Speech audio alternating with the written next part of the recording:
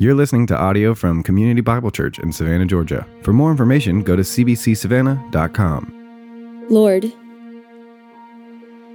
now you are letting your servant depart in peace, according to your word.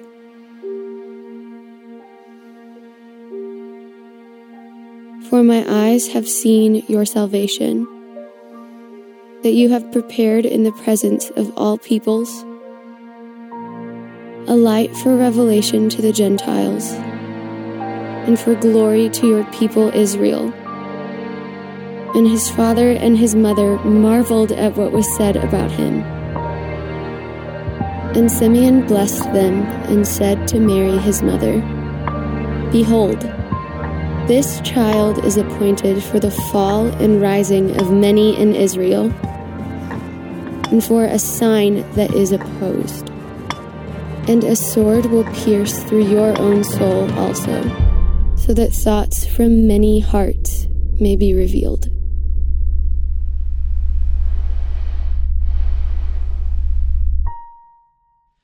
All right, you guys will pray with me this morning. Listen to the words that last week we read and we saw about John the Baptist and his coming. And you, child, will be called the prophet of the Most High, for you will go before the Lord to prepare his ways, to give knowledge of salvation to his people and the forgiveness of their sins because of the tender mercy of our God, whereby the sunrise shall visit us from on high to give light to those who sit in darkness and in the shadow of death, to guide our feet into the way of peace. Father, we have peace. You have guided us there. You have given us light. You have shown us the way through men like John the Baptist, through the Gospel of Luke, through those who have proclaimed the truth to us. And so now it's time for me to come and proclaim the truth to your people.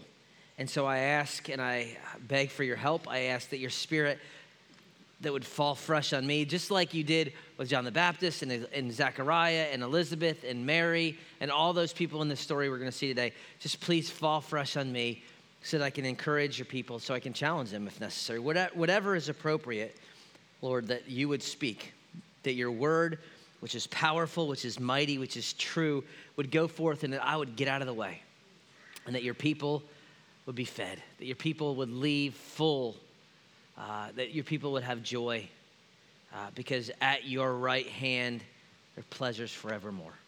Lord, I pray, as I did in the first service, for our brothers and sisters in Egypt who you know all well this morning showed up to worship, and many were killed in a bomb.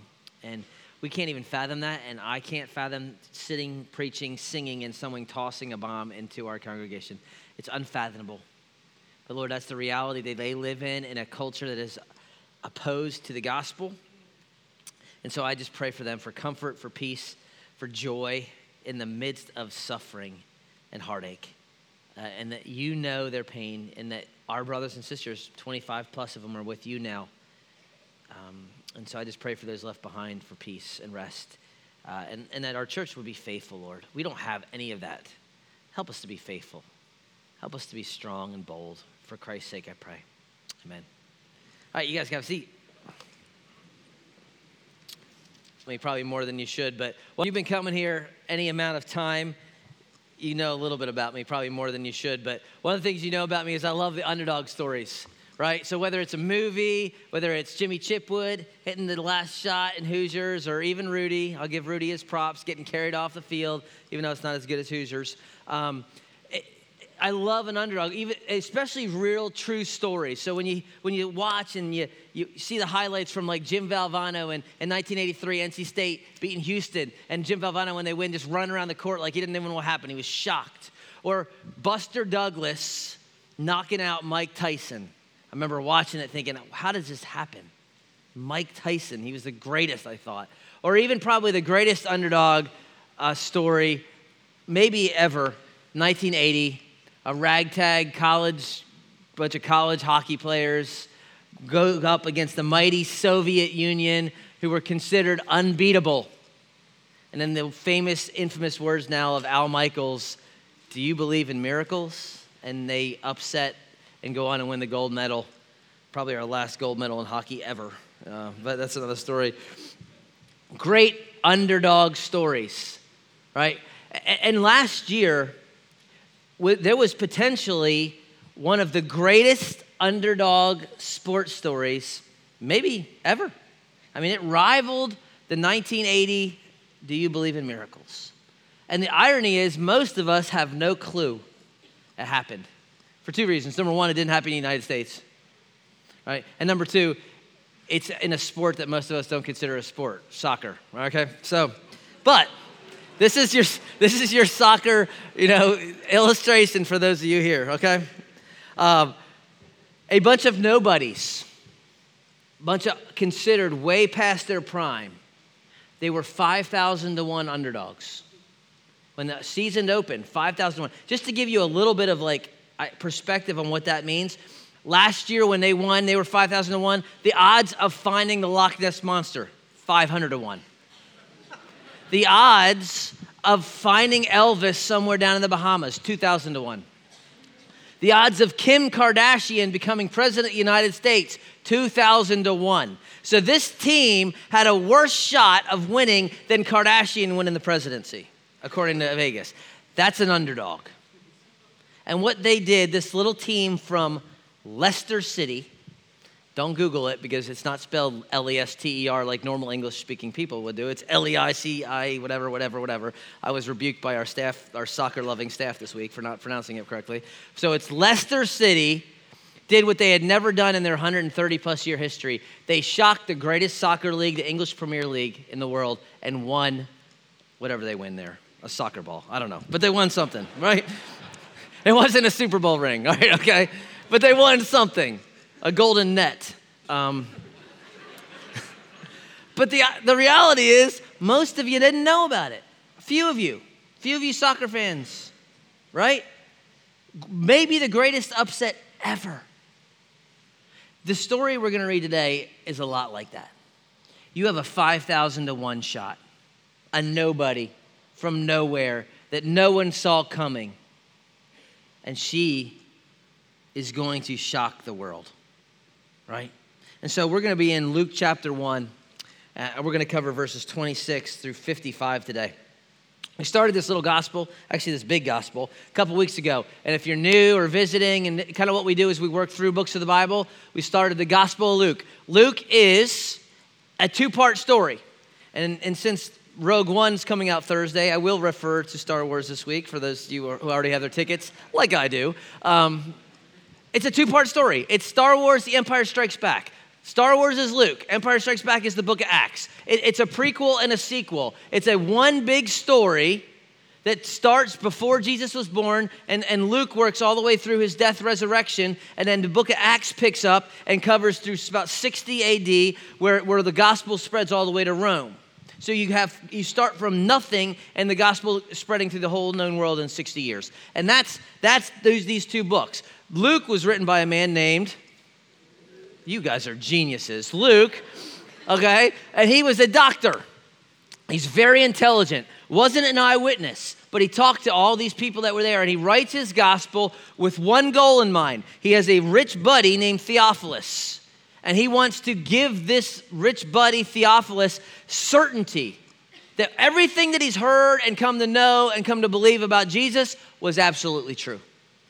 And so he spends the predominant amount of the New Testament, 28% of the New Testament was written by Luke. He wrote more New Testament than anybody else by material, not by books, but by material. It's for one guy to give him hope and certainty. And what we've seen is kind of a big picture theme in this book is what we've called fall and rising. And we're going to see this on Christmas Eve for those of you who come. We're going to look at the text where this is out of. But your response to Jesus determines whether there'll be a fall or a rising. For those who oppose him, for those who reject him, for those who think he's silly, for those who do not obey him, there will be a humbling, a falling, whether you know it or not. And for those who put themselves under and are humble and are lowly, there will be an exaltation. How you respond determines. And what we've seen is those who we think will respond one way don't. So we had last week the pastor guy, the holy man of God. He's all Mr. Bible, right? And he goes in and he ends up being on the outside because he doesn't listen. And this old wrinkly, barren, 80-year-old who everyone laughs at because she never has kids. She ends up getting pregnant, and she's on the in. And the one you expect would be on the out is on the in, and the one you expect to be on the in is out. And that's the heart of Fall and Rising. It's the heart of the book. And we're going to see the same thing happen today. With our 5,000 to 1 shot showing up, everyone would say, no way. And God says, yes way, right? And what I love about this text is, when Luke is interviewing all these people and doing his research and doing his investigating, he's like, I got to get one interview. If I get no other interviews, I got to get one interview. I've talked to Peter, and he's kind of a bonehead, and he kind of talks a lot. And I've talked to John, and he smells like fish. And I've talked to Matthew, and he's a tax guy. And I got to get the one interview, though, of the one who was there from the beginning. I got to get the interview of the one who saw things and was there from the beginning. I got to talk to Mary. And so what we're going to see is the result of his interview and investigation with Mary, the mother of Jesus, the mother of God, right? As we look at a 5,000 to 1 shot. So Luke chapter 1. And look, for those of you who've been in the church for any amount of time, or even if you're a Christmas and Easter guy, and we have some of y'all too, you've probably heard this story. So what I want you to do is try to come with fresh eyes and fresh ears. Put your preconceived notions aside. I heard this sermon. I've preached this text more than any other text in my 10 years as a pastor. I probably preached it 4 times because there's only like 5 Christmas texts in the New Testament. So, you've been here long enough, you get to preach them all. But I want you to see, I'm going to do my best to put you there. All right? So I want you to, free up yourself. You don't take 1,000 notes. I don't have like 6 points on how to be like Mary. Don't have it. Right? Google it. There's probably someone else did it. Here's what I want to do. I just want to tell you the story. And I want to put you in it, and I want it to be so real and tangible. It's like you can smell the salt air from the Dead Sea, and you can feel the dustiness on your face. And I want you to feel the emotion and the joy and the struggle in the text. Okay, that's what I want, because this really happened. Okay, this is not some like made up fun story about Zeus and Pegasus or something else. This story is history. This happened 2,000 plus years ago. This was going on. And you're going to one day, if you're a Christian, meet this person in heaven and say, tell me what it was like, because I read it in Luke and I want the details. So I want you to try to get in the story. All right? So let me read just first few verses, and we'll just kind of unpack it and work our way through. Verse 26, in the 6th month, the angel Gabriel was sent from God to a city of Galilee named Nazareth, to a virgin betrothed to a man whose name was Joseph, of the house of David. The virgin's name was Mary. All right, so it starts out in the 6th month of what? Of Elizabeth's pregnancy. Okay, this is kind of sandwiched in between what we looked at last week, the announcement of John the Baptist and the birth of John the Baptist. So right in the middle, she is 6 months pregnant. Everyone knows that she's not just been eating kosher hot dogs now. She is getting big. She's large and in charge. She's wandering around. So that's the 6th month. And in the 6th month, Gabriel is sent to Galilee. Now, Gabriel is now officially the baby angel. Right? Last week he went, to Zechariah. Now he's going to Mary. He's got to be thinking, I hope this story this ends up better than that last one, because that knucklehead, he didn't listen to me. So he is dispatched, and notice it says from God. Right? You can underline that if you're an underliner, or highlight it, because here's what that means. I want you to ask a question. Where is, and you don't answer out loud because we'll have 1,000 people yelling, but think about it. Where is the Lord Jesus at this point? Right? He's not yet, his mama's not pregnant yet. And so where the Lord Jesus is he is in the throne room of God. Now, he doesn't have the name Jesus yet. He's the second person of the triune God. He is begotten, not made. That's what the language of the theologians. But he is in the throne room of God. Now, if you want to know what the throne room of God looks like, you just need to turn to Isaiah 6, whereas Isaiah has a vision of the heavens and a vision of the throne room of God. He says, I saw the Lord high and lifted up. The train of his robe filled the whole temple. There was smoke, and every time he spoke, it was like an earthquake, and these angels are bowing down at all times saying, holy, holy, holy is the Lord God Almighty. The whole earth is full of his glory. And it's just a scary, frightening sight, so much so that Isaiah wants to die. He's terrified because he has seen the Lord. And what John the Apostle does, very interesting, in chapter 12 of his gospel, is he says, you know who Isaiah saw back there in that vision? That was Jesus. He identifies Isaiah 6 with Jesus. So when you see that Gabriel was sent from God, this is what it means. That Jesus sitting on the throne, angels bowing, holy, holy, holy, lightning and flashing and thunder and all these things says, Gabriel, go tell my mama I'm about to be coming. So Jesus is sending Gabriel to tell his mom about Jesus. That's because he is not just come into existence at Bethlehem. He's begotten, he's not made. He has eternally been the second person of the triune God. And he has sent his angel, Gabriel, the baby angel, to Nazareth. Now, Nazareth is one of those little towns. It's one of those little country little towns, right? 40, 50 people living in there. You ever driven on the back roads of Georgia? You had to go to Valdosta. There's no main road that goes there, so you're driving or you got to go somewhere. You're in the back country roads, and you come to a little town, right? You go from 55 to 15. And that's a speed trap. And there's some redneck cop sitting there waiting to pull you over. Andy Griffith's right there, okay? And he's going to pull you over because that's how they pay for their city, right? So they got the speed trap, and they got a Dollar General, and they got a railroad track, okay? Every small town has those things. And sometimes you'll see in these little country towns a little sign that says, Somethingville, home of fill in the blank, their most famous guy. When I was in Texas, when we lived in Dallas, we used to go to Terrell, Texas, we had buddies in Terrell. We go out after church. So we drive to Terrell, Texas, 30 miles east of Dallas. And you drive into Terrell, and there's a railroad track, all right? And there was a sign, welcome to Terrell, home of Jamie Foxx, right? And they had Jamie Foxx Lane. And it was Jamie Foxx's quotes everywhere on how great Terrell was, right? That was their claim to fame. Terrell, Texas, home of Jamie Foxx. Nazareth does not have that sign. There's nobody that came out of there. Who are we going to put on the sign? Nobody's good here. Okay, let's leave it off. In fact, Nazareth is has such a negative reputation when it's finally mentioned in the Gospels and someone's like, Jesus is the Messiah. He came from Nazareth. One of his own disciples or future disciples, in his honesty, says, can anything good come out of Nazareth? That's his response. It is such a nothing town. It is never once mentioned in the entire Old Testament. Never once. It's such a nobody town. It's never mentioned in the Talmud, the Hebrew Talmud. It is not mentioned in the Apocrypha. It is never mentioned in Josephus, the Greek historian, Jewish historian. It's nothing. In fact, Luke has to actually tell you it's in Galilee. It's in Galilee. Because no one knows.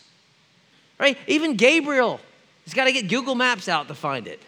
He's like, where is this town, Nazareth? Right? So he's sent to a girl named Mary. I know you hear Mary, and there's all sorts of images depending on your background, right? You want an interesting, Google Mary, right? Mary, the mother of God.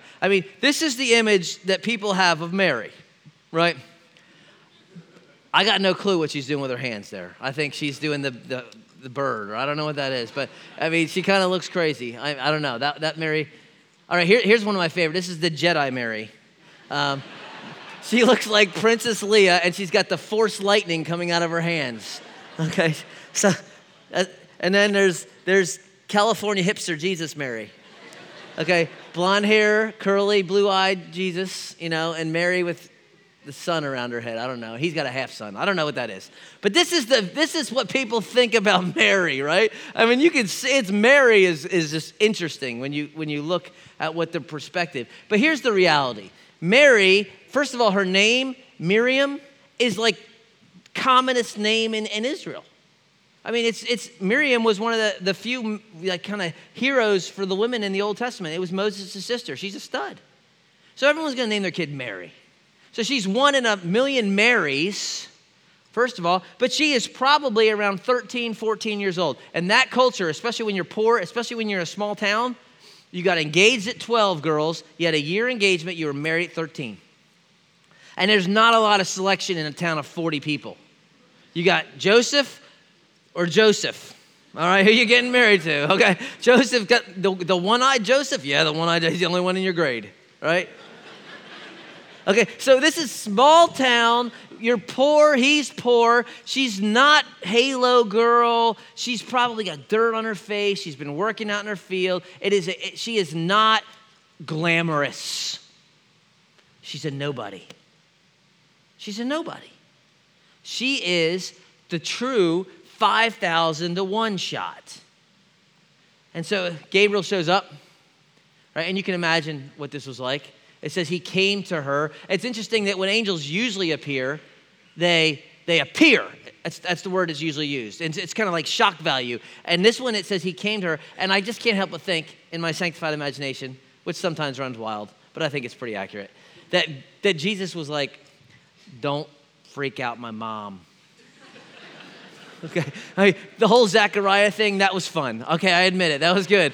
We're gonna be calm with the 13-year-old girl, right? And so he comes to her and says, greetings, O favored one. The old King James, if you have it, says, hail. It's the first Hail Mary in all the scripture, only Hail Mary, all right? But he says, greetings, O favored. Literally, the Greek word is graced. O one who has been graced. The Lord, and for her that would have been Yahweh, is with you, right? And here's the big picture there. We're going to come back to it in a second, is that Mary is not a bestower of grace. Mary is a recipient. Mary needs grace. She needs it just like you and me. She is a normal 13-year-old, 14-year-old gal who needs grace, right?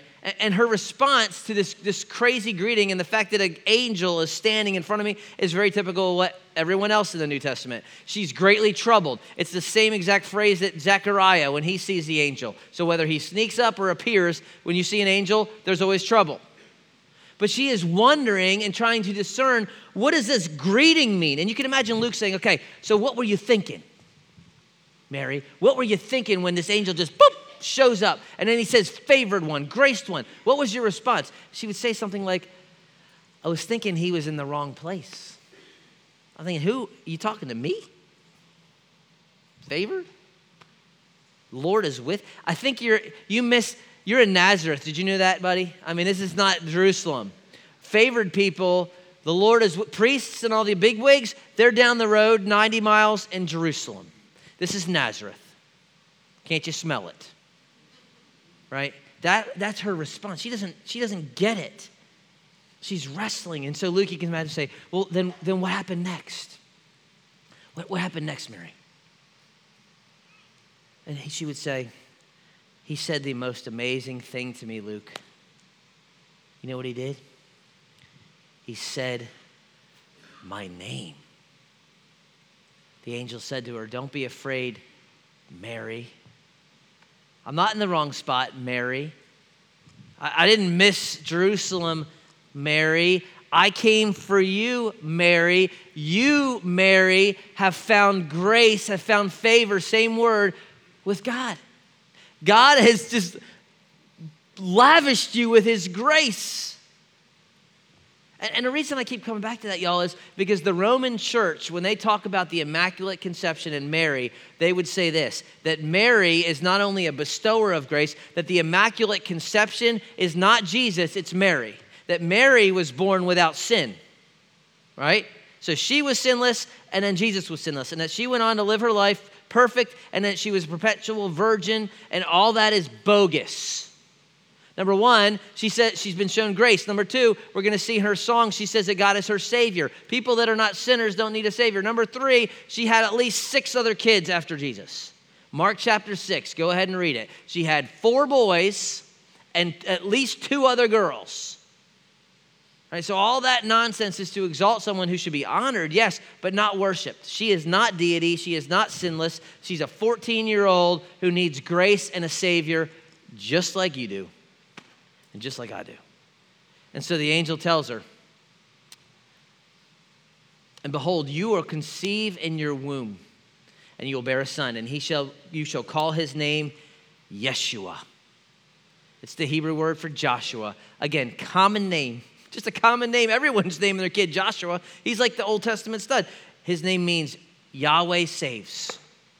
Right? He will be great. He will be called the Son of the Most High. The Lord God will give to him the throne of his father David. This is all messianic language, y'all, and she knows it. Throne of David, throne of Jacob, which is Israel, called the Son of the Most High. Who's the Most High? That would be God. So he's the Son of God. His kingdom, there will be no end to his kingdom. This is the King of Kings and the Lord of Lords. This is not your normal baby announcement, right? And I can imagine he finishes the statement and he's immediately thinking, okay, how's this going to go over? Because the last one didn't go so well. And I think there was a pause, right? Like just a pause. When Mary is just kind of like engaged thinking, what do I do now? I don't know how to talk to women. Never talked to women before. And she asks a question. How will this be since I'm a virgin? Never been with a man. You're talking pregnancy. And immediately, if you're thinking the last week, you're like, uh-oh, here we go. Someone's going mute, right? Someone's getting smoked. She's asking questions. But her question is different than his question. His question is basically, I don't believe it, show me. Her question is, I don't understand. Her question is I don't know how this is going to happen. His is, I don't believe it will happen. Right? So there's a big difference there. Right? Because she's thinking, I've been to middle school health class. And that's not how it works. Okay? So he's going to answer. He's going to tell her. Verse 35.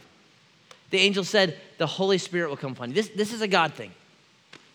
And the power of the Most High will overshadow you. Therefore, because of that, because it's from God, because he's going to do this, the child to be born will be called holy. That's right out of Isaiah 6 again, right?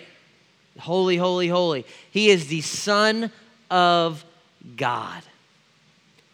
Now, if you're thinking she's like, oh, yeah, I got it now. Holy Spirit, Son of God. Oh, that makes perfect sense. She doesn't even know what that means. She's 14. She doesn't have systematic theologies. It's rocking her brain, right? Right? It's huge. But here's what's amazing, right? She says, okay. I mean, the angel says, behold, your relative Elizabeth, at her old age, he gives her a sign because Zechariah wanted a sign and he didn't get one. She didn't want a sign and she gets one. But Elizabeth, in her old age, has conceived a son, and this is the 6th month with whom, for her who is called barren, for nothing will be impossible with God. And she just simply responds, okay, I'm the servant of the Lord. Let it be according to your word. That's shocking. I mean, that is shocking for this 14-year-old to say, okay, sounds good. And you got to figure Luke's like stopping the recorder. Wait, you said okay? I said okay. Well, weren't you scared? Oh, yeah. Didn't you have questions, Mary? I got questions. I had lots of questions. But what am I going to say? It's God. He says it's going to happen. What am I going to do? Right? This is kind of at the heart, y'all, of the whole idea of fall and rising too. And why Luke couples this story with the story of Zechariah, right? Because the guy you would think would get it, the priest, Mr. Holy Man, Mr. knows his Bible, when God shows up and says, your wife's old, but she's going to have a baby, he should have said, yeah, that's happened before. I mean, it's pretty rare, but it happened before with Abraham and Sarah. So I can believe that. There's precedent. But he says, no way, there's no way. And then he shows up to the 13-year-old and promises her something that's never happened before. I mean, virgin births, 100% failure rate up to that point.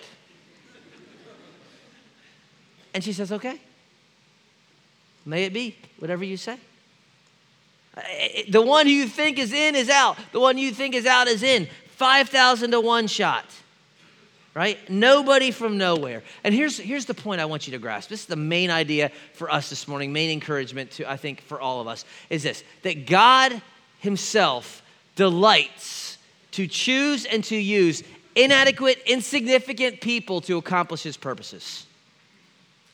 That God delights to choose and use insignificant, inadequate people to accomplish his purposes.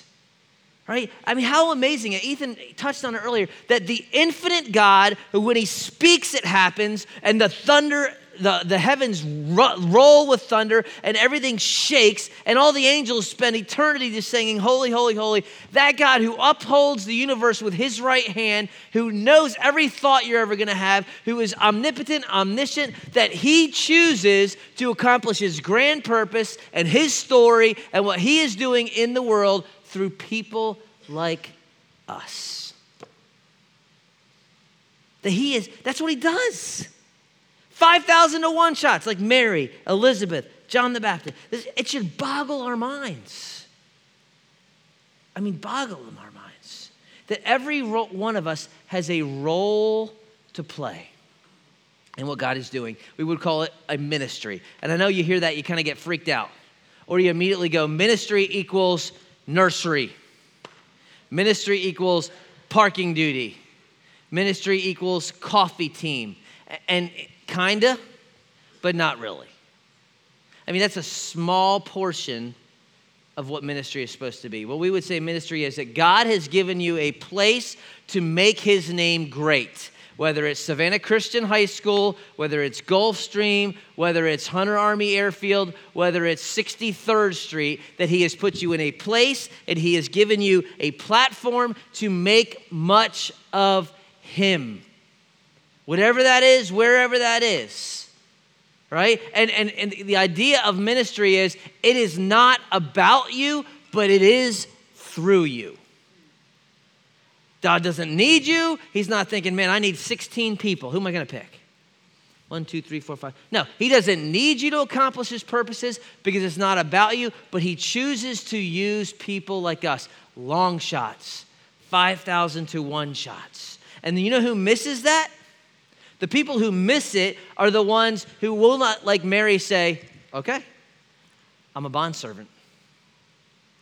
You don't want to be a servant? Then you won't be involved. Because if for those people like, well, of course you're going to pick me. Who wouldn't pick me? I mean, I've been in church my whole life. I got catechized or somethingized back when I was 9. Been baptized, memorized this, go to Christian school, memorize books of the Bible. Who would not want me on their team? Jesus. Because it's about you. He picks the lowly. He picks the rejects. He's looking for people who are going to make much of him, not make much of them. And so if you're the one that's like, well, I'll do it, but I got to be in charge, or I'll do it, or I got to make call the shots. I should be at the front of the line here. Then you can go to the back because God is looking for the lowly. Those are people who are going to miss it.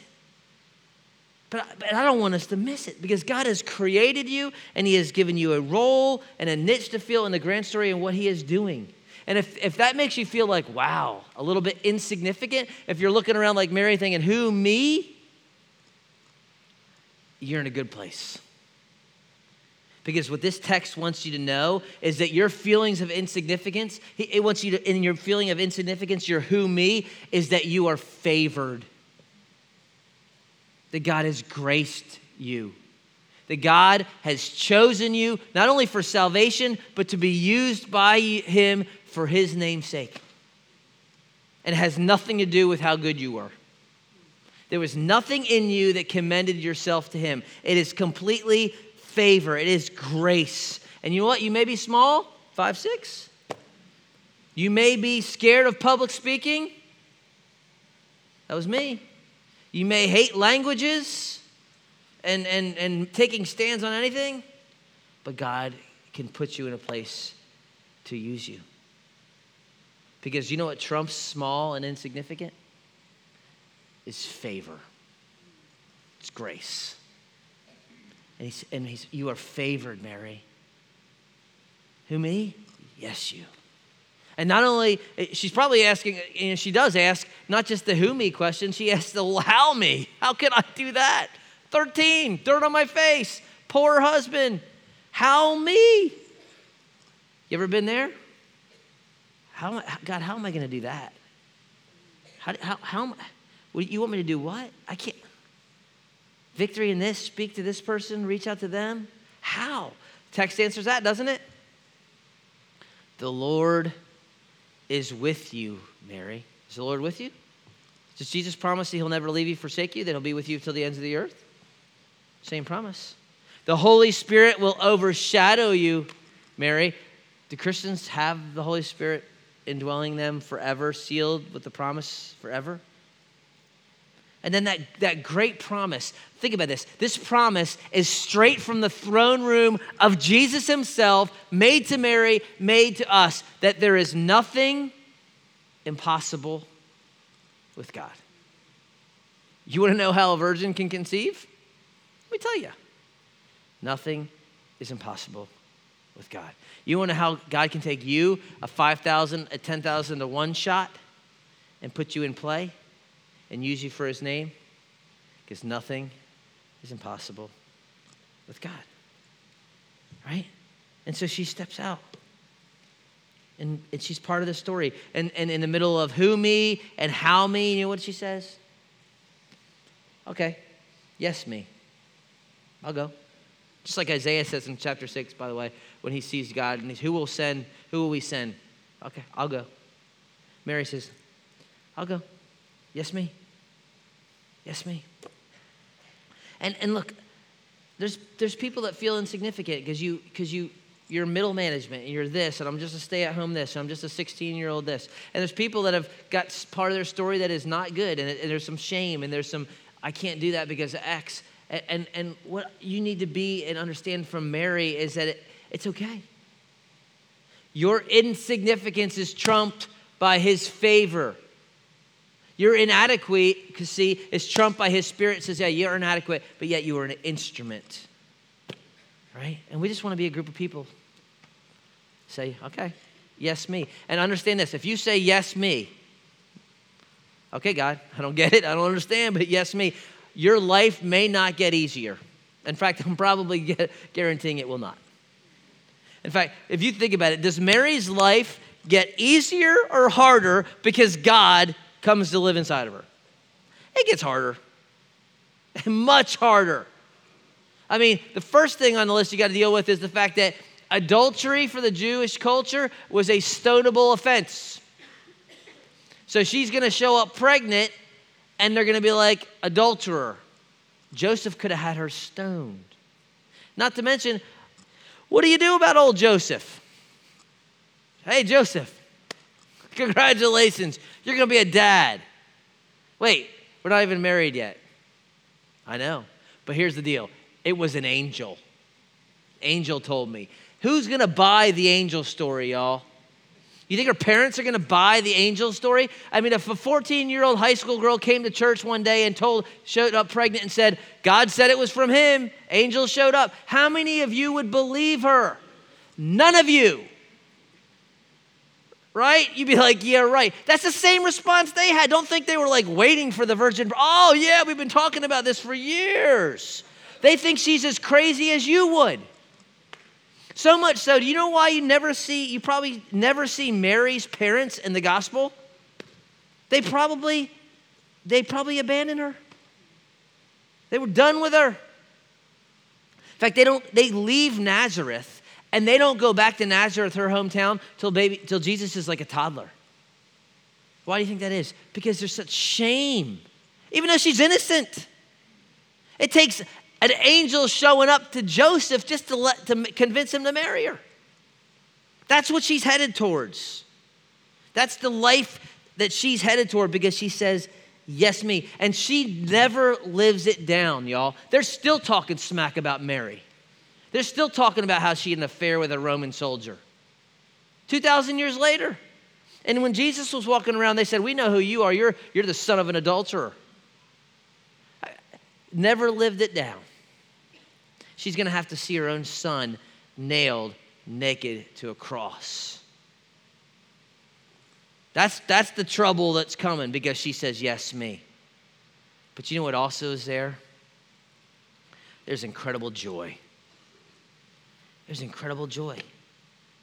Because there is something about being on the front lines of what God is doing, even in the middle of chaos, that brings joy. I mean, the chaos. Let me just jump into the next text. But before I do, if Mary can say yes, what's your excuse? I mean, I can tell you, you're not more invisible than Mary, and you're not more than insignificant than Mary. What's holding back some of you? You're kind of Sunday in it. But your life is not really lived on fire for God. You haven't really said, yes, me, whatever you want, Lord. Because maybe you're a little scared. Maybe you're like, I don't know what people think. Or maybe you don't know what it'll cost you. I mean, he's going to make you to move to Antarctica and be a missionary or something. And I hate the cold. That's your view of God. There's no people living in Antarctica if you're scared, okay? Just scientists. But that's your view. What is holding you back from saying, yes, me? Because I promise you it's not worth it. And some of you are here this morning, that's you. You were brought here by a friend, a girlfriend.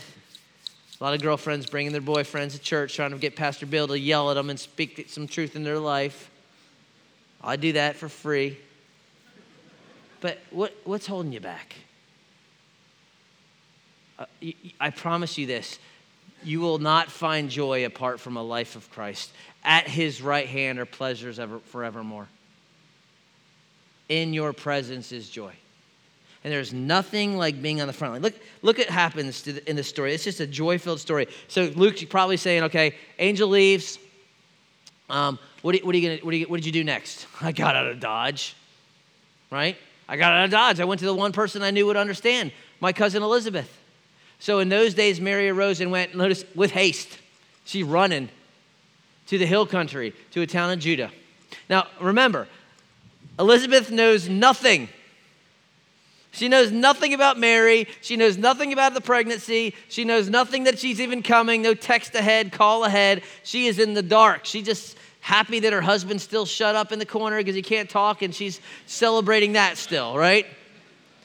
And so Mary shows up and enters the house of Zechariah, and she greets Elizabeth.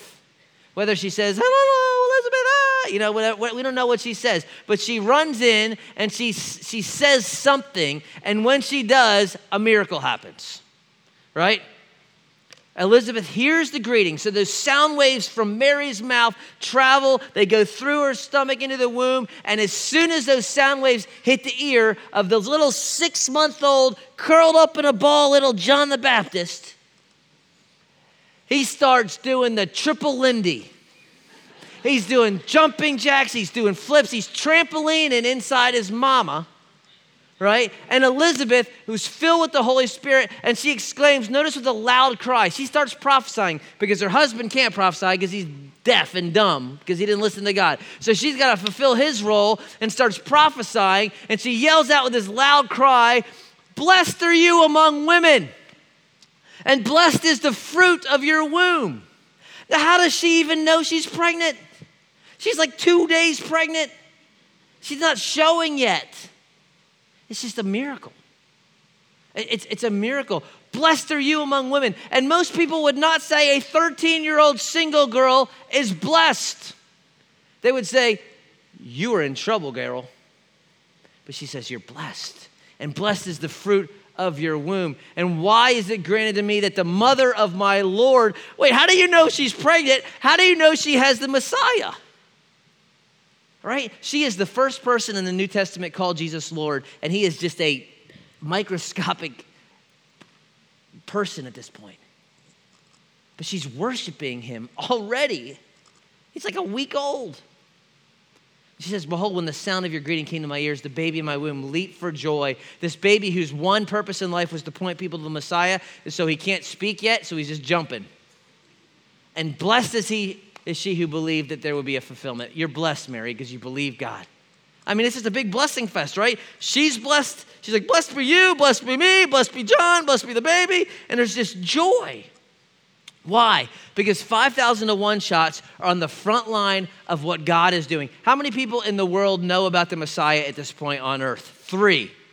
A baby in the womb, an old lady that shouldn't be having kids, and a 13-year-old that shouldn't be having kids either. Those are the only 3 people, and it's a tough situation for all of them, and there is joy. Why? Because they are in the front lines of what God is doing. It's amazing. And what I want you to know is there's something about being used by God. Doesn't need us, but being on the front line of what he's doing. When you pray and you see God specifically answer a prayer that you offered, I'm not talking about the general, God bless America. I mean, you were praying for this and God specifically answered. Think about that. You, little you, one of 7.2 billion people in the world right now, your prayer goes up to the ears of the King of Kings and the Lord of Lords, and he responds to you? There's something joyful about that. When God in his providence brings you and this person together, and you just did this quiet time this morning and you were reading this, and this person needs to hear that. You, 7.25 billion people, and he just happens to put you at the line at the coffee shop at the right time. There's something about seeing God move in that way, where you have a resource that this person needs, and it's like, oh my goodness, I didn't even know. We just got this extra money, and now we can give it to you. When you see God use, when you have the privilege, y'all, of leading someone to faith in Jesus Christ, do you realize when you got to share the good news, and as one of my favorite professors used to say, the good news is only good news if it doesn't get there too late. When you have the privilege of sharing the good news with somebody and they believe, you have literally changed the eternal destiny of one person.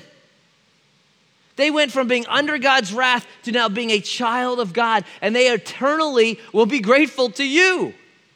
I can tell you, I don't care if you're getting a Lexus with a bow around it, leading someone to Jesus or being part of that deal brings much more joy than a Lexus with a bow. I promise you, and it will for all eternity. And I don't want you to miss it because you're scared of something. I don't know if I say yes to God. Well, who me? Why me? No, yes me. That's the response. Yes me. This is a God who says that he is able to do far more abundantly than we ask or think. Yes me. And if you're thinking that I'm just nobody, I'm just a 16-year-old at Arts Academy, I'm just a 62-year-old grandma, and you're not just anything. You are favored. You're favored. You're an instrument. And the whole point is that, yes, we are kind of insignificant. That's why Paul says we have this truth in jars of clay so that the extraordinary power belongs to God and does not come from us. Who gets the glory if a bunch of jars of clay busted up do something? Not us. God gets the glory. Because ministry is not about us, it is just through us. And that's the point. And I don't know what God's laying on your heart. I don't know if God's laying anything on your heart, but I would say this: if you're a little scared, if you're a little timid, if you're a little, I don't know, don't be. If you're thinking, he can't be talking to me because God wouldn't want to use me, I am specifically talking to you. And I don't know what God would call you to do, but I would say this: start praying about it and then start looking. Because when you pray to God as a 5,000 to 1 shot, lowly, humble, and say, God, I want to be used by you. Just show me what you want to do. I can promise you, you better be ready because it's coming. Because that's the person he delights to do it in. It's not that, I've been waiting. I got my degree and I do my quiet time and I'm ready because I've done all these things. That guy's going to be sitting there waiting for a long time. But the one that's humble and comes and said, Lord, I want you to use me. I want you to do something. I want to speak to this person about Christ. I have these gifts. I want to use them in the church. I promise you, God's going to show up. That's what he delights to do. And I don't want you to miss it. You may think you're insignificant, but you are favored. You may think you're inadequate, but you are an instrument, right? And the section closes. Mary in her joy is going to go all High School Musical on us.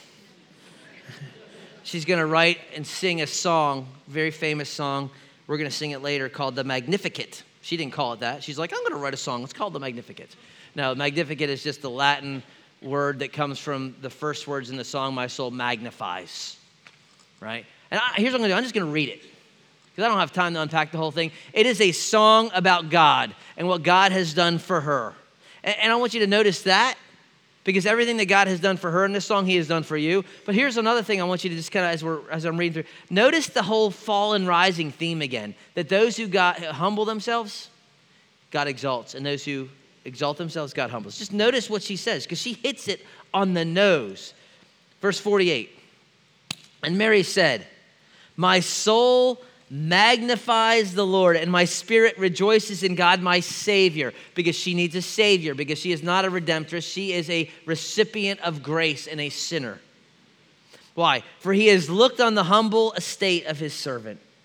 For behold, from now on, generations will call me blessed.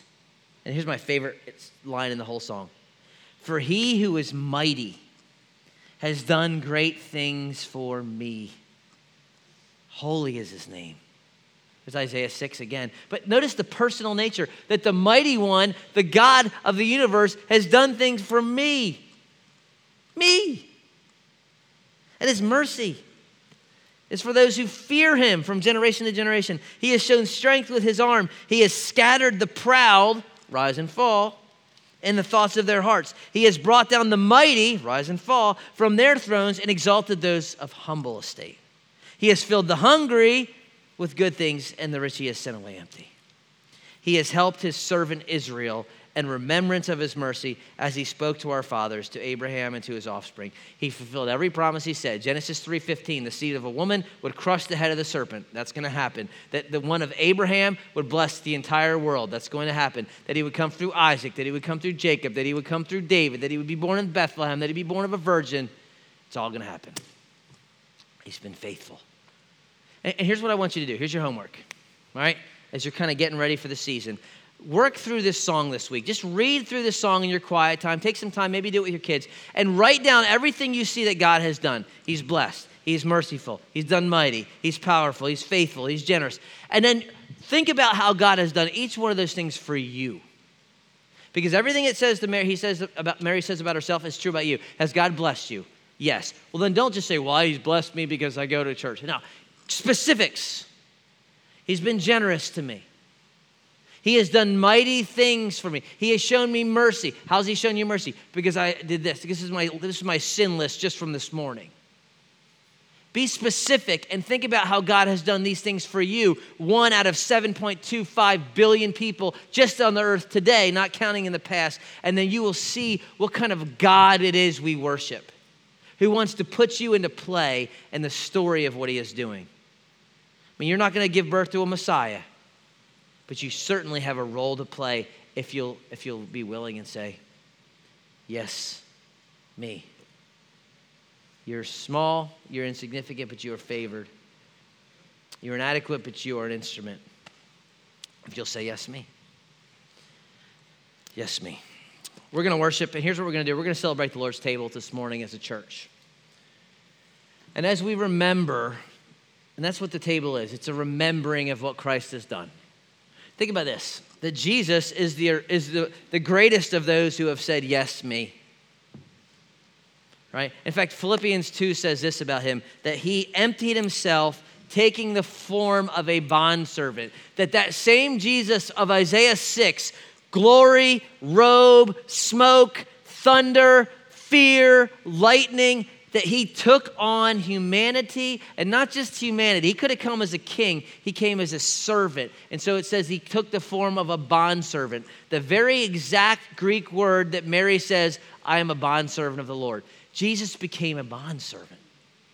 And then he became obedient. He said, yes, me. Obedient to the point of death, even death on a cross. That the Father said, I want you to go down there. I want you to empty yourself of all your glory. And I want you to lay your life down for this sinful people who have rejected you and hated you. And he said, yes, me.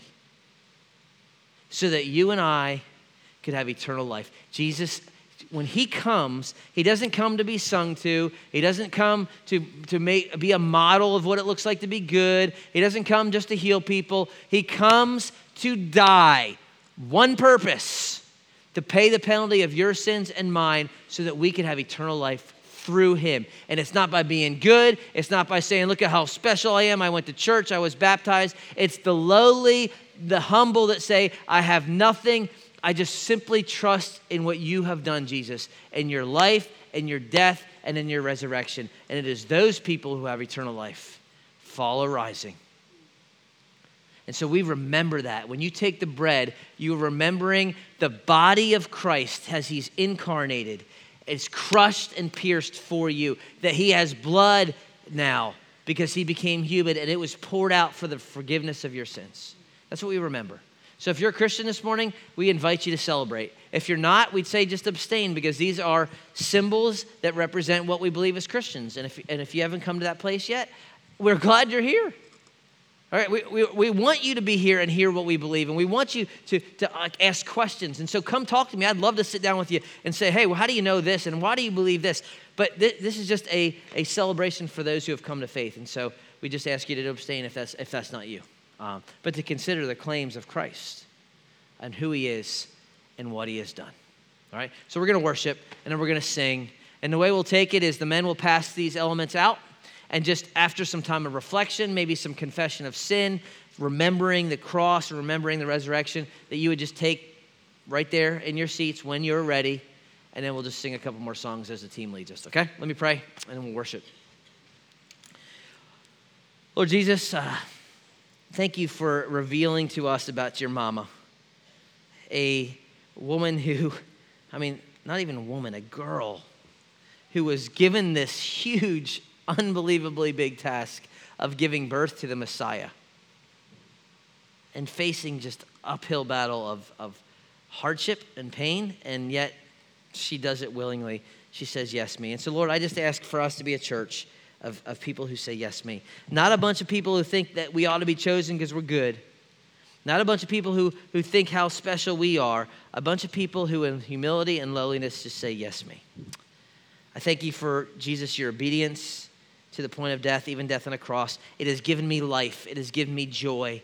It is a privilege to proclaim your goodness, and I have not done it well, so I ask that you would take what I have done and make it good by your Spirit, that people would come alive in Christ, and that people would respond to the beauty of your truth and of your word. It's in Christ's name I pray. Amen.